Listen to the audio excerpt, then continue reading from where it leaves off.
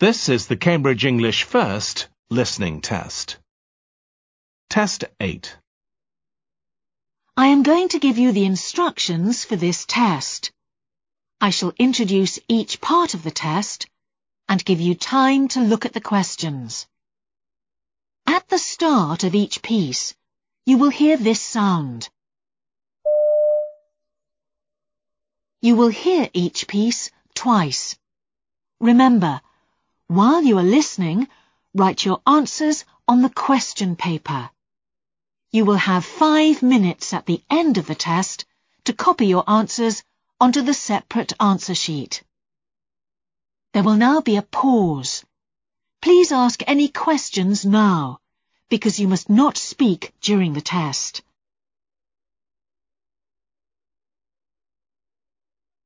Now open your question paper and look at part 1.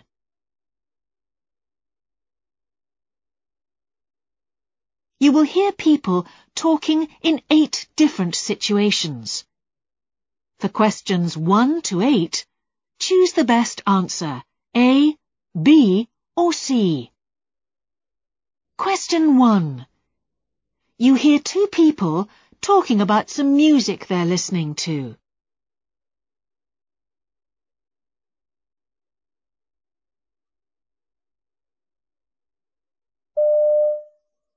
Oh, I love this song by the Fools. Do you? I find it a bit sad. Yeah, I know what you mean. I do normally like music that's a bit more light-hearted, but this particular one still works for me. My parents always played upbeat stuff by the Fools at home, so when I first heard this track, it came as a bit of a surprise. I can imagine. It's quite different from their usual style. No one in my family plays a musical instrument, but I actually started teaching myself the guitar because I wanted to be able to play this. And can you? Not yet. I'll be really pleased when I can. Oh, I love this song by the Fools. Do you? I find it a bit sad. Yeah, I know what you mean. I do normally like music that's a bit more light-hearted, but this particular one still works for me. My parents always played upbeat stuff by the Fools at home, so when I first heard this track, it came as a bit of a surprise. I can imagine. It's quite different from their usual style. No one in my family plays a musical instrument, but I actually started teaching myself the guitar because I wanted to be able to play this. And can you? Not yet. I'll be really pleased when I can. Question 2. You hear part of a radio program in which a teacher is talking about her own education.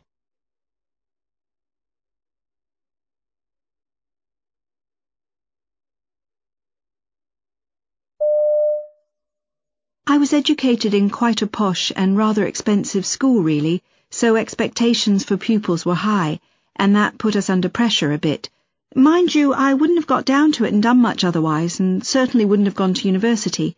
Perhaps that's why I've found my niche, in trying to make sure that everyone gets the kind of education that allows them to realise their full potential in life. Teaching wasn't my first career choice, though.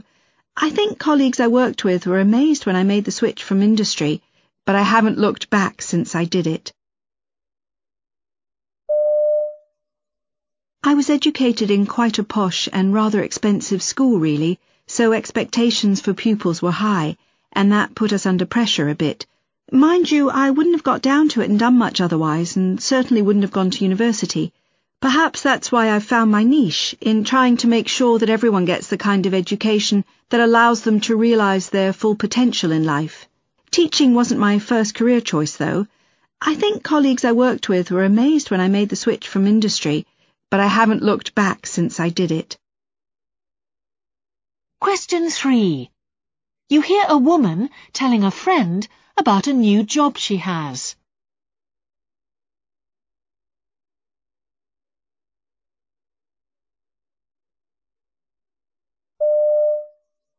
How are you getting on with your new job in the cafe? Overall, enjoying it a lot. The owners are a husband and wife, and he does the cooking downstairs while she's in charge in the cafe. At times they're quite casual and laid back, and at others they get really stressed out, like when you make a mistake or when it gets really full at lunchtime. They seem to think I'm a master of all trades and that I know how to repair their faulty coffee machine, which is much too technical for me. Anyway, I mustn't grumble, and at least the customers have been nice so far, with a few exceptions who are just rather fussy for my liking. How are you getting on with your new job in the cafe? Overall, enjoying it a lot. The owners are a husband and wife, and he does the cooking downstairs while she's in charge in the cafe. At times they're quite casual and laid back, and at others they get really stressed out, like when you make a mistake or when it gets really full at lunchtime. They seem to think I'm a master of all trades and that I know how to repair their faulty coffee machine, which is much too technical for me. Anyway, I mustn't grumble, and at least the customers have been nice so far, with a few exceptions who are just rather fussy for my liking. Question 4. You hear two students talking about an architecture course.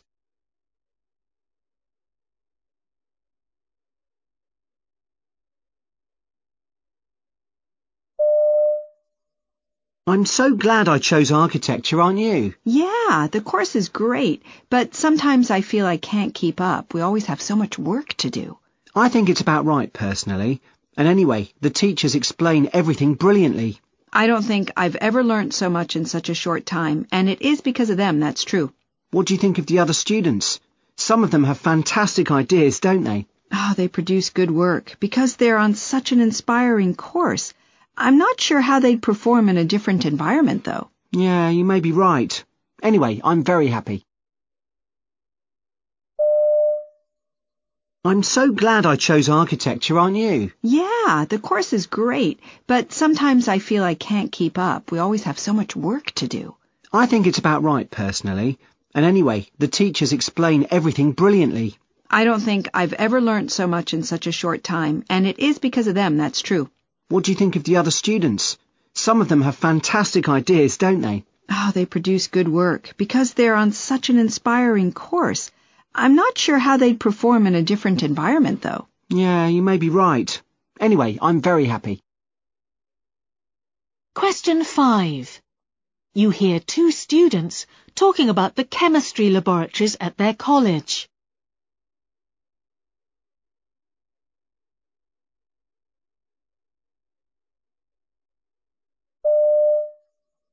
Did you know they're going to do up the chemistry labs next month? No, I didn't. A bit weird, isn't it? I mean, some work was done on them last year and they're okay, I think. Well, I still think they could do with a coat of paint. The main thing, I'd say, is that there are just so many of us wanting to use them this year, and they're too crowded. Yeah, true. And I also think they should replace some of the equipment, don't you? Well, a lot of what they have is pretty much state-of-the-art, so I wouldn't say that's much of a problem. Maybe you're right. Did you know they're going to do up the chemistry labs next month? No, I didn't. A bit weird, isn't it? I mean, some work was done on them last year and they're okay, I think. Well, I still think they could do with a coat of paint. The main thing, I'd say, is that there are just so many of us wanting to use them this year, and they're too crowded. Yeah, true. And I also think they should replace some of the equipment, don't you?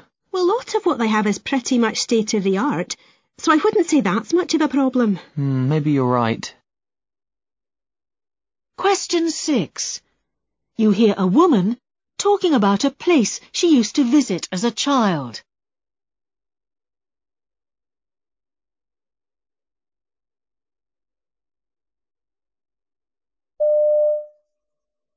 Bradworth is a small seaside town, and visits there were a huge part of my childhood.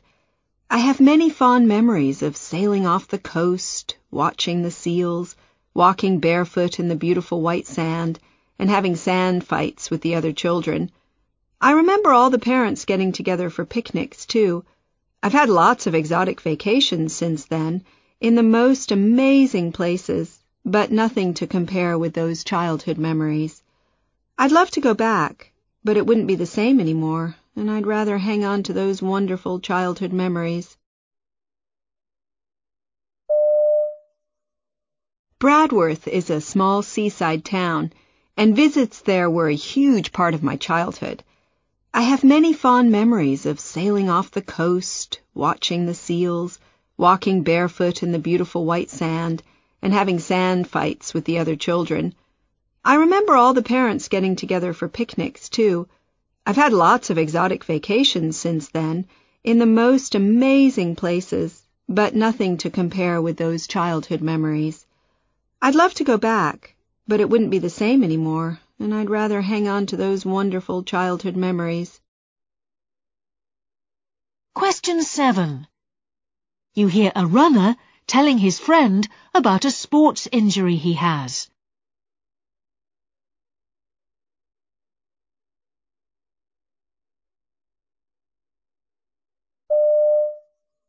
So the injury is making slow progress, I'm afraid. Oh dear. Yes. I went back to the doctor and my lower leg is still swollen. The strange thing is, apparently it actually needs a bit of exercise in order to get the blood flowing to it so that it can heal. So things like swimming and cycling are fine, although even with those I shouldn't push it. But even a bit of running is okay, provided I run on soft surfaces. Then I've also been given some particular movements to do in front of a mirror, which will stimulate the injured area in the right way. So the injury is making slow progress, I'm afraid. Oh dear. Yes. I went back to the doctor and my lower leg is still swollen. The strange thing is, apparently it actually needs a bit of exercise in order to get the blood flowing to it so that it can heal. So things like swimming and cycling are fine, although even with those I shouldn't push it. But even a bit of running is okay, provided I run on soft surfaces. Then I've also been given some particular movements to do in front of a mirror, which will stimulate the injured area in the right way. Question 8. You hear a woman talking about her favourite radio programme.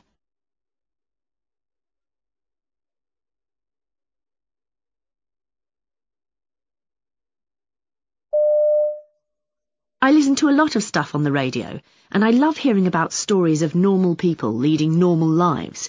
For several years now, I've been really into a programme called Your Turn, where people basically tell a story from their own life. Sometimes these stories can be quite gripping and emotional, and at other times they can pass you by. But anyway, I love having it on in the background while I'm working. It's a really clever idea, actually. The stories have to be true, and they're told, not read, but told, and they're delivered in front of a live audience. Really effective. I listen to a lot of stuff on the radio, and I love hearing about stories of normal people leading normal lives. For several years now, I've been really into a programme called Your Turn, where people basically tell a story from their own life. Sometimes these stories can be quite gripping and emotional, and at other times they can pass you by. But anyway, I love having it on in the background while I'm working. It's a really clever idea, actually. The stories have to be true, and they're told, not read, but told, and they're delivered in front of a live audience. Really effective. That is the end of part 1. Now turn to part 2.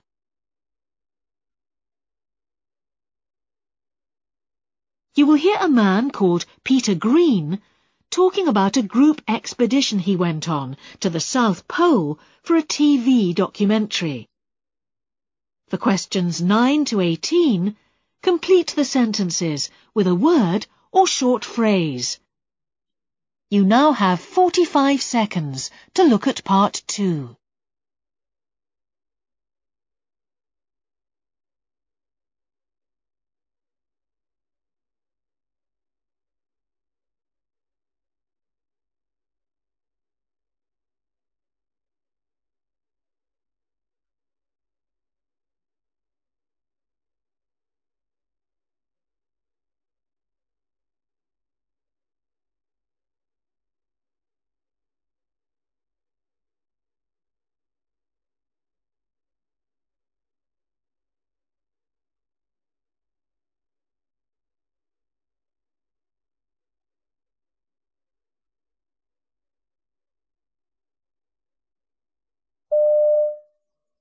Hi, my name's Peter, and I'm going to talk about how I ended up in a TV documentary about going to the South Pole.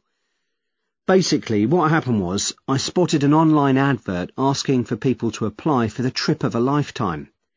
A TV company was making a documentary programme about this, and had left one place on the expedition for a member of the public to take part. I applied, as in my work as an engineer, I'd worked with an environmentalist who'd really inspired me with his tales of the South Pole. To my great surprise, I was accepted. The TV company were keen to make the documentary unusual, for example, concerning the transport. The idea was that we travel on skis rather than using dogs and sledges, as many people have done before us. In fact, the expedition turned out to be much, much harder than I ever thought it would be. Before I went, I thought the most challenging thing would be the physical toll on my body. And yes, it was incredibly challenging. But even though I wasn't alone, there were 5 others in the group, it was the loneliness I found the hardest to take. I really missed my family and friends, especially my wife. The Antarctic trip took us 7 weeks in all, and we were travelling across an icy wilderness in sub-zero temperatures. We kept going for up to 16 hours a day, and we burnt 9,000 calories each and every day. It was crucial that those calories were replaced, but our main preoccupation was the constant need to make water from the snow so we didn't become dehydrated. We carried snack packs of high-calorie food like cheese, salami, nuts and chocolate, and we cooked dehydrated meals with loads of fat for breakfast and dinner. It was incredible that fairly soon into the journey I had lost the weight I had deliberately put on before I started. Despite this, I didn't suffer loss of concentration or motivation. However, by the time we reached the South Pole, I was beginning to suffer from exhaustion, and I was afraid that my toes would be permanently damaged by the freezing temperatures.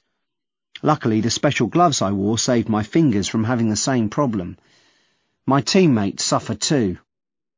Of course, we all found the temperature difficult to take, but one of our group, John, suffered the most health problems.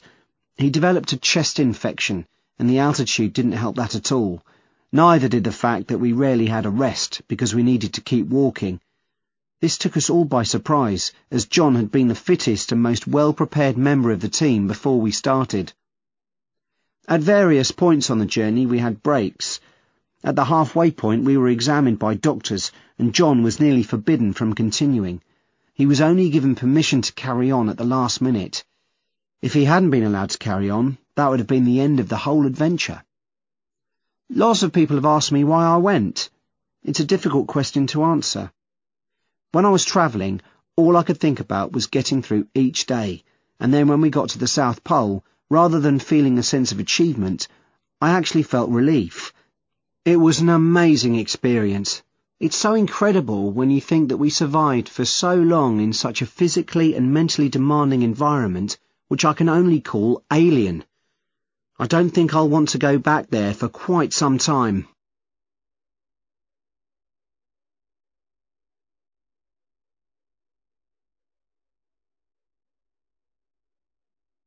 Now you will hear part 2 again.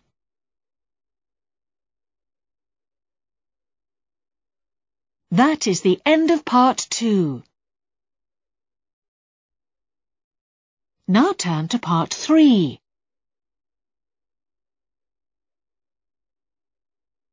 You will hear 5 short extracts in which people are talking about how to give good presentations.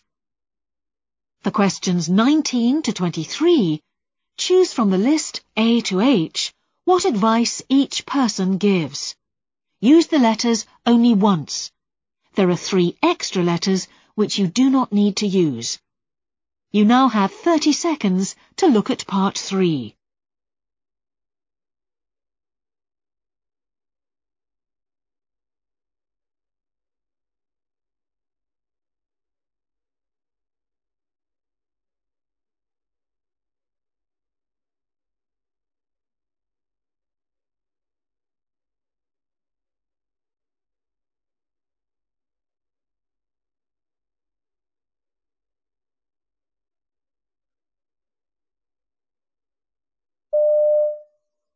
Speaker 1. I haven't given many presentations so far, but I have talked to a lot of my fellow students about them, and I'm certainly more relaxed about giving them than I used to be. The main thing, as far as I'm concerned, is to make sure you've already given it loads of times before you're actually standing in front of your audience. You may risk boring yourself to tears, but believe me, it's worth it. And I don't mean you should give a shorter version either. They need to hear every single word from start to finish. The best people to help you with this are your friends and family. Speaker 2. When you're planning your presentation, the main point to remember is laughably simple. You're trying to communicate something to other people, so the focus has to be on them, not on you. That means the more you know about them, the better. I can remember one of my college lecturers repeating this time and again, and I think she was absolutely right. However well you know your subject, and however many jokes you tell, your presentation won't be a success unless you bear this point in mind. There's a big difference between a talk for people who already know a lot about a subject and one for those who don't. Speaker 3. In my opinion, a good presentation isn't necessarily one which makes the audience laugh, or one that has wonderful graphics to illustrate the speaker's points. The key thing, I'd say, is to make sure you hold your audience's attention throughout, and you'll only be able to do that if you don't go on at length. That may sound easy, but if you're too relaxed, you're in danger of forgetting this basic rule. When you're preparing, it's important to decide what your main message is and work out how best to communicate it briefly. If you can do that, there'll be no need to repeat the same point 3 times. Speaker 4. Many people think that to give a good presentation, you need to practice a lot. But I find that just makes me nervous for days in advance. I think audiences need something to focus on while they're listening. Colour diagrams and graphs are a really engaging way of putting your message across, and everyone will enjoy your input more, including you. If you're short of ideas, however, try to avoid telling jokes, which are no substitute for the real thing, that is, information. And you can always ask your fellow students and colleagues about what materials they've used in the past. Speaker 5. If you're well prepared and know what you're talking about, then your presentation should be a pleasure to give as well as to listen to. If you feel comfortable and can manage to look as if you're enjoying yourself, then the audience will respond to this and enjoy your presentation more. I'm not saying it'll be easy at first, but the more you give different presentations, the easier you'll find it. When I had to speak to a very large audience for the first time, I pictured them all sitting in trees wearing silly hats. It's probably best, though, to focus on your subject matter rather than on the audience.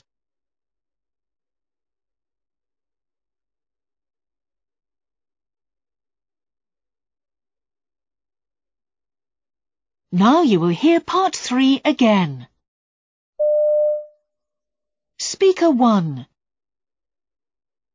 I haven't given many presentations so far, but I have talked to a lot of my fellow students about them, and I'm certainly more relaxed about giving them than I used to be. The main thing, as far as I'm concerned, is to make sure you've already given it loads of times before you're actually standing in front of your audience. You may risk boring yourself to tears, but believe me, it's worth it. And I don't mean you should give a shorter version either. They need to hear every single word from start to finish. The best people to help you with this are your friends and family. Speaker 2.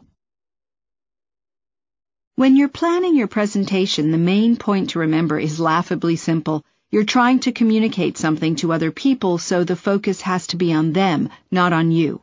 That means the more you know about them, the better. I can remember one of my college lecturers repeating this time and again, and I think she was absolutely right. However well you know your subject, and however many jokes you tell, your presentation won't be a success unless you bear this point in mind. There's a big difference between a talk for people who already know a lot about a subject and one for those who don't. Speaker 3. In my opinion, a good presentation isn't necessarily one which makes the audience laugh, or one that has wonderful graphics to illustrate the speaker's points. The key thing I'd say is to make sure you hold your audience's attention throughout, and you'll only be able to do that if you don't go on at length.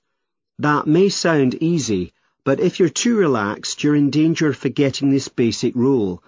When you're preparing, it's important to decide what your main message is and work out how best to communicate it briefly. If you can do that, there'll be no need to repeat the same point 3 times. Speaker 4. Many people think that to give a good presentation, you need to practice a lot. But I find that just makes me nervous for days in advance. I think audiences need something to focus on while they're listening. Colour diagrams and graphs are a really engaging way of putting your message across, and everyone will enjoy your input more, including you. If you're short of ideas, however, try to avoid telling jokes, which are no substitute for the real thing, that is, information. And you can always ask your fellow students and colleagues about what materials they've used in the past. Speaker 5. If you're well prepared and know what you're talking about, then your presentation should be a pleasure to give as well as to listen to.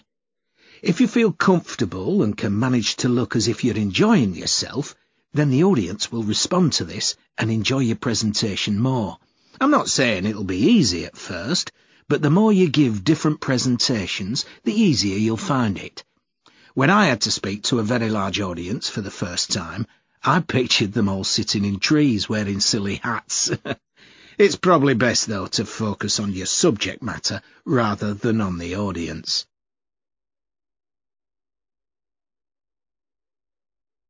That is the end of part 3.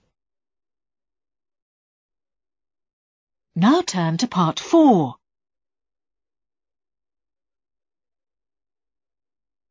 You will hear an interview with a woman called Maggie Wharton, who is skilled in the sport of kite surfing. For questions 24 to 30, choose the best answer, A, B or C. You now have 1 minute to look at part 4.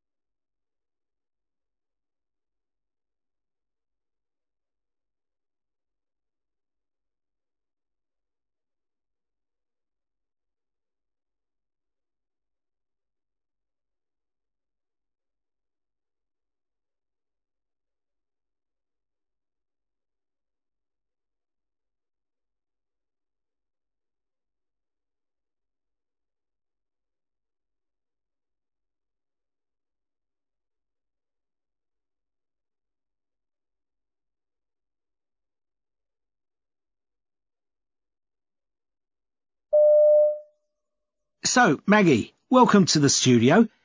Tell us about the sport of kite surfing. What is it, and how did you get into it? Well, in kite surfing, your feet are strapped to a surfboard and you're holding onto a big kite, and the wind takes you along on the water at tremendous speed. From the point when I started, a long time ago, it took me about a year to feel I could really call myself a kite surfer. At least I was physically in good enough shape from the outset, though the lack of any really suitable instruction obstructed my progress. Having said that, it was straightforward to get everything you needed, but there wasn't the range you see now. It's become one of the fastest growing sports in the country. So, what's changed in the sport during that time?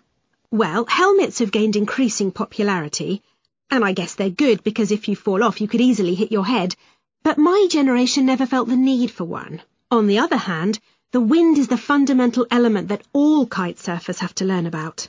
For example, you should never go on the water if the wind's coming from off the land, as you could be blown out to sea. And I'm not sure if kite surfers now are as up on that as we were. Of course, they'll know obvious things like not surfing in places near rocks or power lines, but sadly those hazards still aren't as flagged up as they might be. Right. And you now take part in international events. Yes, I'm going to Fiji soon for an 8-day competition. It's a new event, but the organisers are keen to get it as a regular fixture on the calendar. We'll cover 150 kilometres, and perhaps a new world record will be set in distance kite surfing.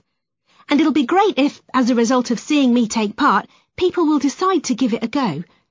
But it's not just distance, we'll be able to show off some freestyle tricks too. But you've done some amazing distance events before. Yeah, I've kite surfed well over 100 kilometres. That was tough, particularly on the feet and knees. And the fog meant my support boat was no longer visible for a while, which was an uncomfortable feeling. Then, halfway across, I changed to a bigger kite so I could get more speed, and things went more smoothly after that. But apart from a few dolphins for company, we were out in the middle of the sea alone. An amazing achievement. So, why have you done so well, do you think? Well, it was always likely that I'd take up some kind of water sport because I grew up near the sea and my parents taught me to swim at an early age. It was the unpredictability of kite surfing that appealed to my nature, really. I've always gone for things that are less straightforward. But of course, you don't get anywhere if you don't practice. And kite surfing's a growing sport. What do you think about the people taking it up now? Well, kite surfing's a free and easy sport without many regulations that everyone has to follow. But, having said that, I've met a number of new people who are attracted to the sport because of the stuff you do up in the air rather than on the water. What they don't realise is that the do's and don'ts of the sport have to be mastered before they try something so ambitious. They're too impatient, although one day they may well achieve great things once they've grasped those. What is there left for you to do in the sport? Enjoy it mostly. I'll leave the competition for the young guys, but I still need to set myself goals, and I'm keen to help bring a bit more sponsorship into the sport without making it too commercial. My partner's also a kite surfer. He teaches young kids in the local area, and I help him. So I might even do more of that one day. Who knows? Maggie, thanks for coming in and talking.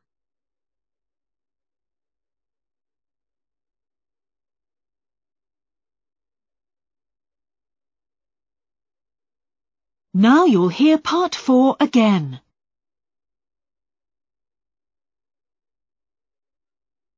That's the end of part 4.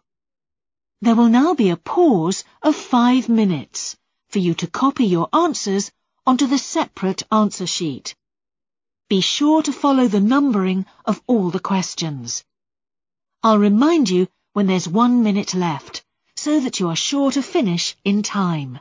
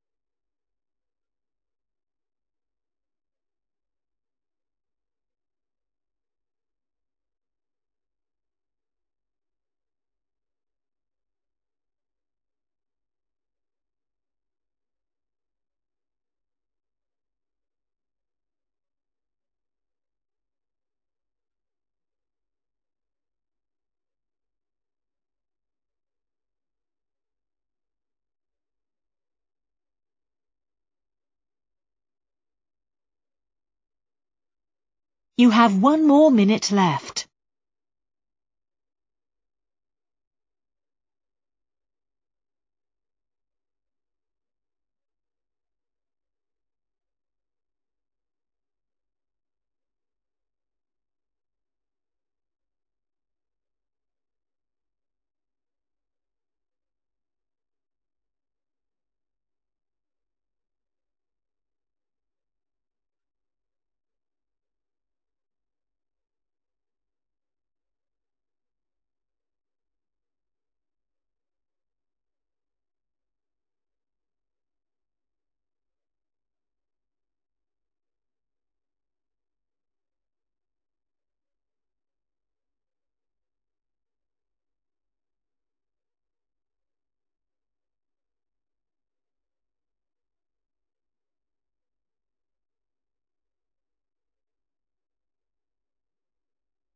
That's the end of the test. Please stop now. Your supervisor will now collect all the question papers and answer sheets.